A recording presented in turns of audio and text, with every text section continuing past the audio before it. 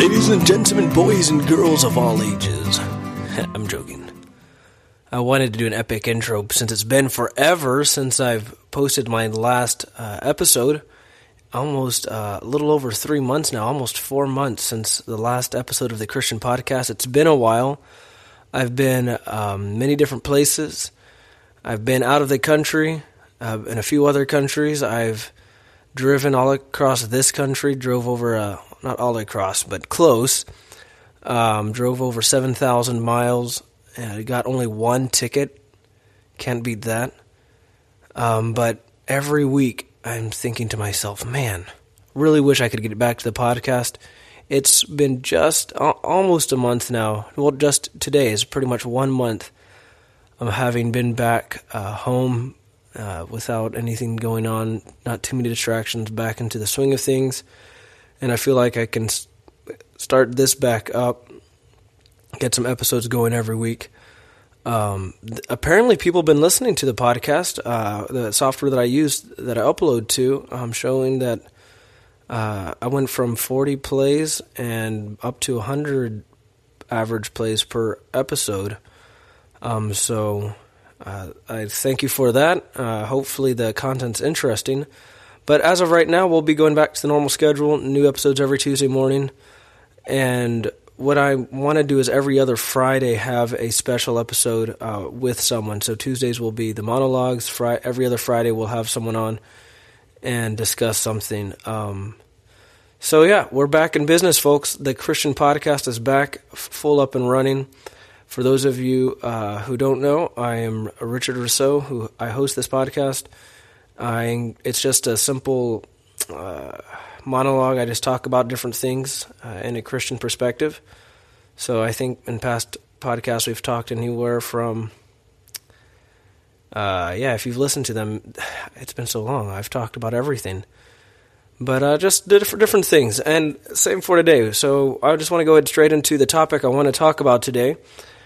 Is the term that is so common in Christianity, and that is born again.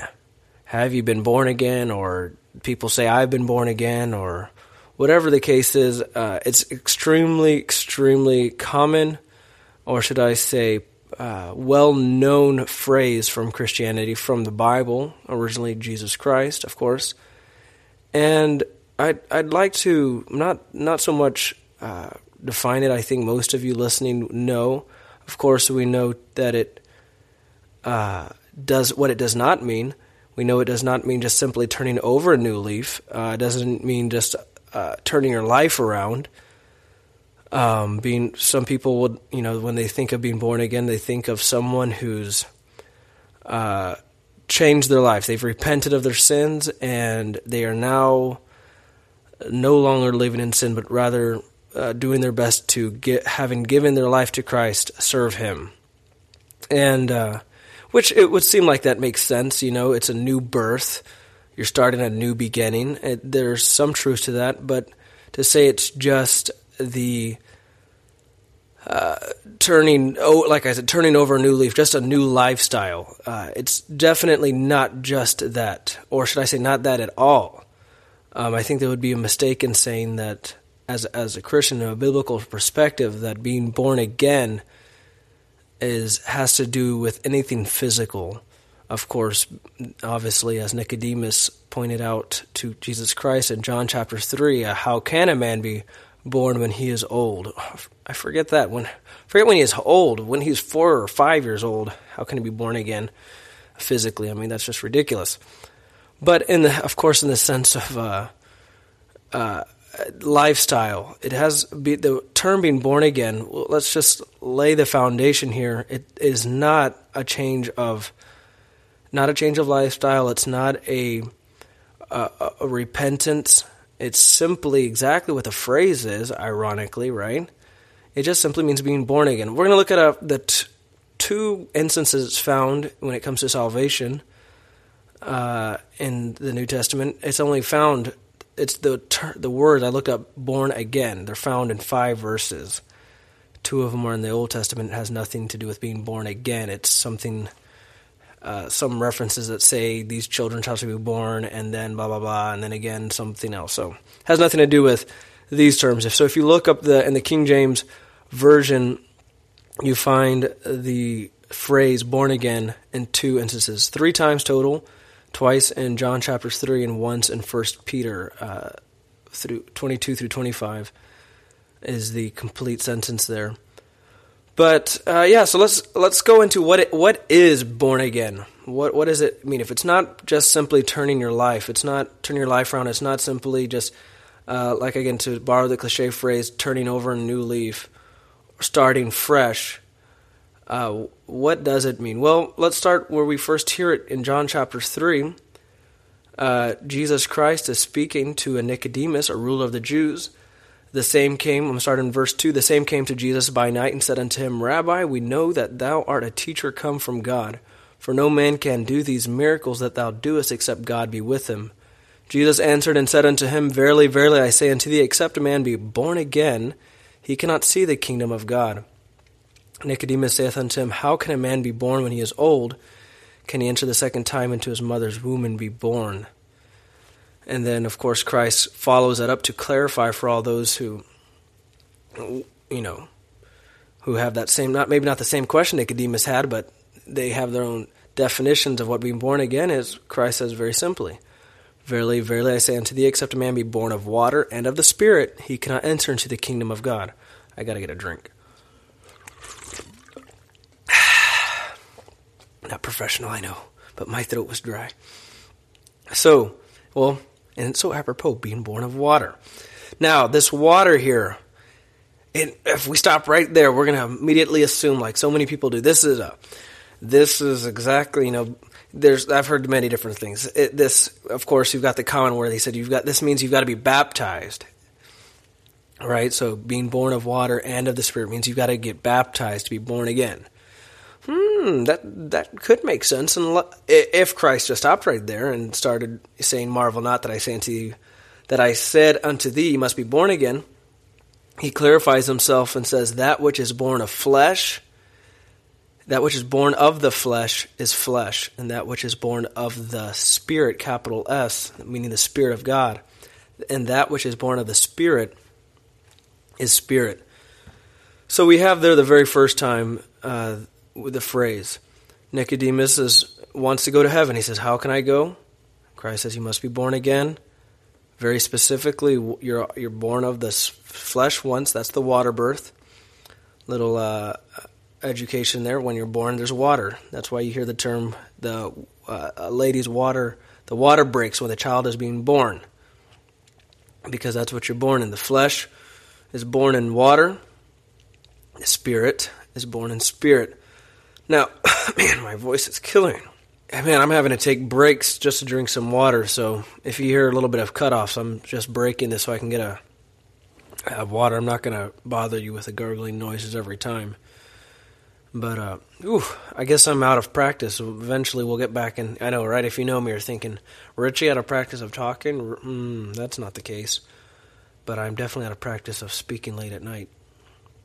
I've been enjoying going to bed at a decent time before 10. Well, yeah, going to bed, but not falling asleep by that time. But getting up, not extremely early, having a set schedule, enjoying that. But back to the topic. That's the problem with hitting the pause button. Forget your train of thought. All right, so we were in John chapter 3. When we are looking at this passage here, I would say that the most important part of this passage is this phrase here, the fact that Christ said to Nicodemus, "You must be born again." Now, as I said earlier about laying the foundation of what being born again is not, then what is it? Well, the second time we find born again in Scripture is found in 1 Peter chapter 1 and verse 22. It's, again, that's not the verse, but the beginning of the sentence. The sentence goes from verse 22 to verse 25. It says, "Seeing ye have purified your souls and obeying the truth through the Spirit unto unfeigned love of the brethren, seeing that ye love one another with a pure heart fervently, being born again, not of corruptible seed, but of incorruptible by the word of God, which liveth and abideth forever. There's a second verse actually. For all flesh is as grass, and all the glory of man as the flower of grass. The grass withereth, and the flower thereof falleth away, but the word of the Lord endureth forever. And then there's a period, but it keeps going. And this is the word which by the gospel is preached unto you. So we have the second time, and I believe if we're going to understand completely what's going on in chapter 3, then we need to look at this other time that the phrase being born again is mentioned in 1 Peter, and understand this. He says, being born again, not of corruptible seed, but of incorruptible. Now, of course, as we know, we're going to make some likenesses here, as Christ said when he said, that which is born of flesh is flesh, and that which is born of spirit is spirit. Just as we are born of physical seed, our physical body comes from the seed of our Father. Our spirit receives life from the seed of God, the incorruptible seed of God, which is, the Bible says, which comes by the Word of God, which explains the passages we find in Romans chapter 10. But if there's one, I don't think I'm telling you anything new, of course, for most of you already know this, but there's definitely, I think, something we can understand better, and that is the fact that when we as a Christian speak to someone about their spiritual state, what their spirit is, every single person that has existed since Adam, other than Adam himself and Eve, who were created, every single person since that time has been born with a spirit that has been dead in sin. It's dead. The spirit is not alive. It exists only in death. It's there, but it's not alive. It was born. It came with the body, but it's like a stillbirth, a spiritual stillbirth. Your body's alive, but the spirit is not. And the reason for that is because of sin. Now, the only way that the spirit comes to life is by Jesus Christ, the Word of God. Christ is the Word. As it says in John chapter 1, the Word was made flesh and dwelt among us. So this is who we have. We've got Jesus Christ, who said, I am the way, the truth, and the life. No man cometh into the Father but by me. Why did Jesus Christ say that? Because the Spirit can only come to life by Jesus Christ. So when you're speaking to someone, you're not talking to someone that God is condemning to hell. You're not talking to someone that has done something that's causing them to go to hell, so much as it is the case that they were born with a spirit that was dead. Every single person was born with a dead spirit. And when you're speaking to them, you must help them realize, and maybe you're listening and you're not necessarily a Christian, you're just maybe listening for whatever, or maybe you saw the title being born again and you thought, what does this guy have to say about it? Well, like I said, we need to look at what Scripture says about it and understand that it has zero to do with the physical and all to do with the spiritual. The spirit, having been born dead in sin, being born without life, must receive life, and that's where the birth happens. The Word of God takes the incorruptible seed of God, is put into the heart of man, and if that man receives it, then his spirit comes to life, and he is thus born again. So whenever I speak to someone, or whenever I'm trying to make this analogy here with the physical birth and the spiritual birth, which is, again, the spiritual birth being born again, and I must realize that it's not as if it doesn't matter what state I am physically, if I've been murdering people or if I've been in church all my life.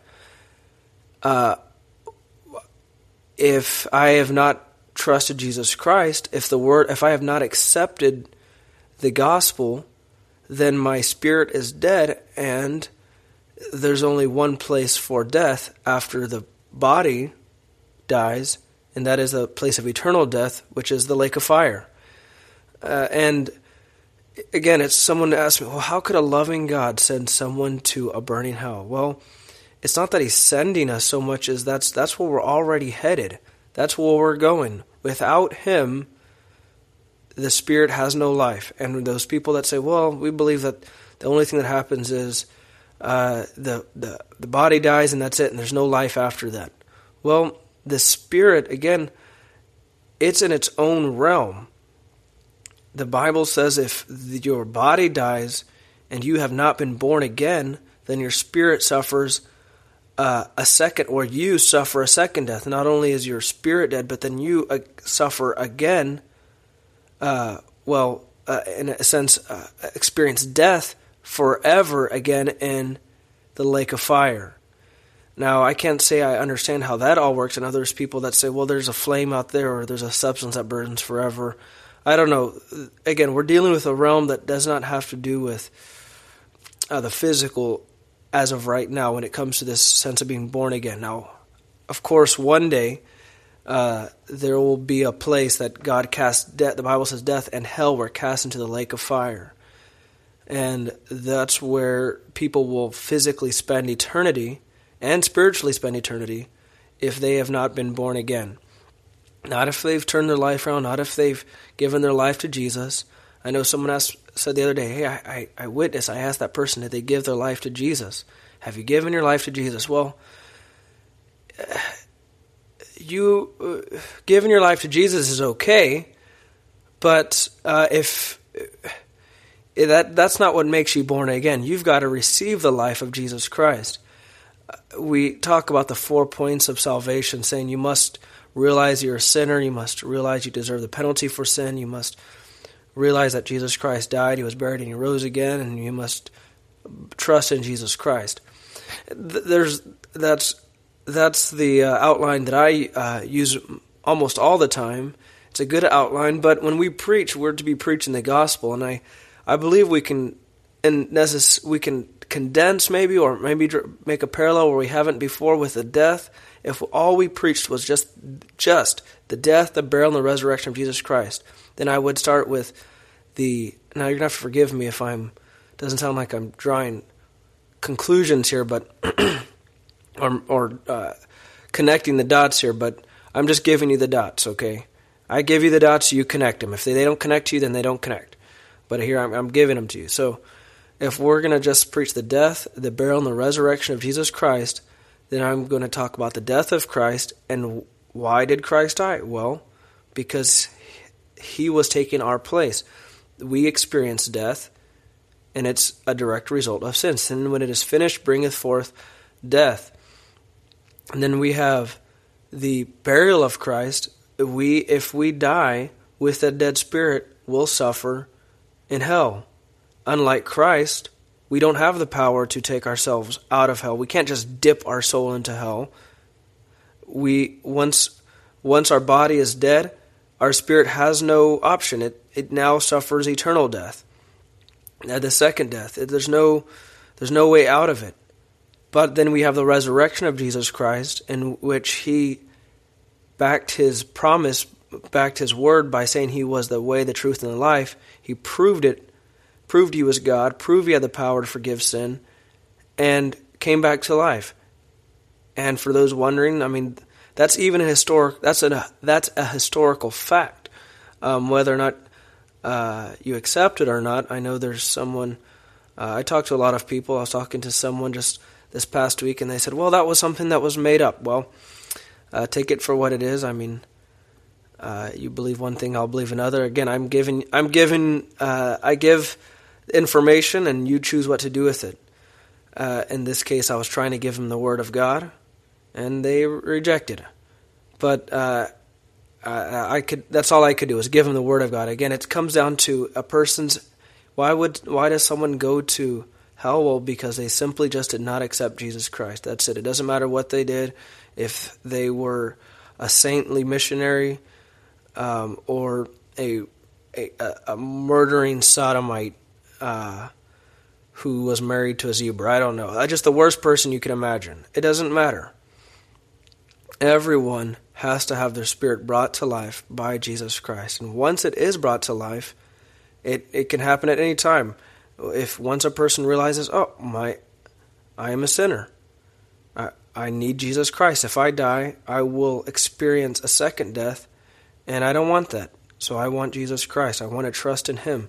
And we just simply accept Him. And we know that all it takes to have the Word of God as it speaks in 1 Peter chapter 1 and verse 23, all we have to do is believe in our hearts, and that's it. And once that happens in the Word of God, having received it, it comes in and boom, brings it to life. And that's all it takes. The Spirit comes to life, and the Spirit never dies because it's born of the DNA that brought it to life is the DNA of God. It's that seed of the Word of God. It lasts forever. So my spirit, if I've trusted Jesus Christ, then it will last as long as God's Word will, which is, we know, forever, which, as it says, being born again, not of corruptible seed, but of incorruptible, by the Word of God, which liveth and abideth forever. For that reason that I had to take a break to drink, so if you notice a little glitch there, but man, I'm still having to take more drinks. Out of water. Sad day. But it's for that reason when I speak to some people, I'll tell them, hey, after someone has trusted Christ, and I tell someone else about it, and I try to be an encouragement, I say, hey, you know what happened? I got to see someone who was dead come to life again. I saw a dead man. I saw the miracle of Lazarus happen. We don't think of it that way many times, but if we look at it, we realize, look, the people who have not trusted Jesus Christ, they're pretty much, I hate to make the analogy, but they're pretty much like zombies. They're walking around with no life. They don't have anything. Spiritually, nothing exists on the spiritual end without Christ. And once they do, now they're alive. Now they're spiritual life, and now they exist spiritually. Now they don't have to worry about death. They don't have to worry about anything than making their new father proud of them, happy, pleased with them, should I say. Proud is not part of God's dictionary. He hates a proud look. That's another topic. But and all that it comes down to is the relationship of, just like I share with my father, I would hope that it's a physical good relationship where we speak and we fellowship. But if not, His DNA is in me, and it doesn't matter, and He will always be my father. And this is the case with the being born again. So someone asks, well, how do you know if someone is really saved, if they really got born again? Well, how do you know if someone's really part of this family? If they don't act like it, like someone says, you're a part of this family, you act this way. Like Rousseau, my last name's Rousseau, so you better act like a Rousseau. Well, what if I God forbid, I go off and just do the Rousseau name horribly? Well, am I still a Rousseau? Yeah. Now, can you tell? No, you can't tell. I'm not acting like it. But that doesn't mean that I'm not a Rousseau. You can't see my DNA. The fact is, it's there. And just as a Christian, you can't see someone's DNA. Did they really get saved? Maybe. Maybe there's a bad child. I mean, if for whom the Lord loveth, He chasteneth betimes. He just chastens. He just chastens because He loves you. You didn't do anything wrong, but He loves you. He's still going to chasten you, though. That doesn't follow through. God punishes His children, and He corrects His children because He loves them, but He's correcting their faults, not because He just loves them and He just likes. Part of loving children is just spanking them for no good reason. No, part of being a child of God is the fact that, look, my every breathing moment is not spent glorifying my Father. I wish it was, and that is my goal. But the fact of the matter is that I don't. Yes, I'm born again, and yes, I involve myself in thoughts and actions that I shouldn't. But when I do that, that doesn't mean I've not been born again. It just simply means that I don't have the relationship that I should have with my Father in heaven. So to make it very simple, simplify all of this. When you're speaking to someone maybe you're wondering what does it take to be born again? Does it mean that I turn my life around? Does it mean now can that happen? Can your life be turned around when you're born again? Of course. Being born into the family of God is a big deal, and it means you've got brothers and sisters in Christ, and it means that you now have someone living on the inside that's there. The Holy Spirit exists on the inside of you, dwell in your body. But does that mean you're going to be perfect? No. Does it mean anyone's going to be perfect? Does it mean that we like to say, well, there's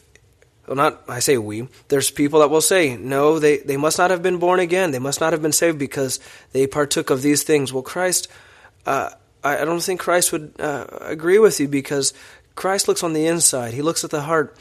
And just as you can't see their spirit, you can't tell if it's alive, if it's starving, if it's never been fed the Word of God. It's alive. It's there. The DNA of God is there, but you can't tell what they've received and have not received. It may just be that I'm trying to get something off my chest after when I said I traveled 7,000 miles. I went to many different churches and I talked to many different people, and it would seem that the truth of being born again had been diluted to the point to where people were saying, I had so many people say, Christians, Bible-believing Christians, independent fundamental Baptist people who said, well, how do you know they were born again? How do you know? Look, I hope that people would recognize what happened to them and that they would follow their Father. But the fact is, once you're born again, you're born again. Once saved, always saved. And regardless of how many people hate to hear that, and you can't say, well, I believe in once saved, always saved, but did they really get saved? No. Just trust in Christ. Anyone can come to Christ at any time and trust in Him. He is calling everyone, and all it takes is coming to Him. He said, he that cometh to me I will, I'm going to paraphrase, but he that cometh to me I will in no wise cast out. So there's not this, well, they rejected God so many times, He's not going to listen to them anymore. Yeah, that's in hell. They're dead. It's over. Until that point, and while they've got a beating heart, God is not willing that any should perish, but that all should come to repentance. And if a person lives in a way that you think, oh, that's pretty bad, well, remember, your righteousness compared to God's filthiness is like filthy rags. And there's no one that at any point is beyond the saving grace of Jesus Christ. As long as they're alive, they have the opportunity to receive the life of Christ on the inside. There's no condition on the promise of God that if we would just believe in His Word, believe that He died, that He was buried, and that He rose again, then He would bring life to our spirit, and it will live forever and ever and ever. So I hope that made some sense today. Kind of getting back into the swing of things. If that maybe made you think a little bit, maybe you had some thoughts, maybe some questions. I don't have all the answers. Like I said, I just throw out the dots, you connect them, and hopefully we can get something done or make some sense of what's going on. The Bible's very simple. I believe we overcomplicate it. Let's not overcomplicate it. Let's simplify it. Things are already complicated enough. Christ said, all it takes is childlike faith to accept what's going on. And if it just takes childlike faith, then I think that means all of us can get a hold of what's going on. It doesn't take 14 commentaries or a 32-week course. It just simply be born again. That's it.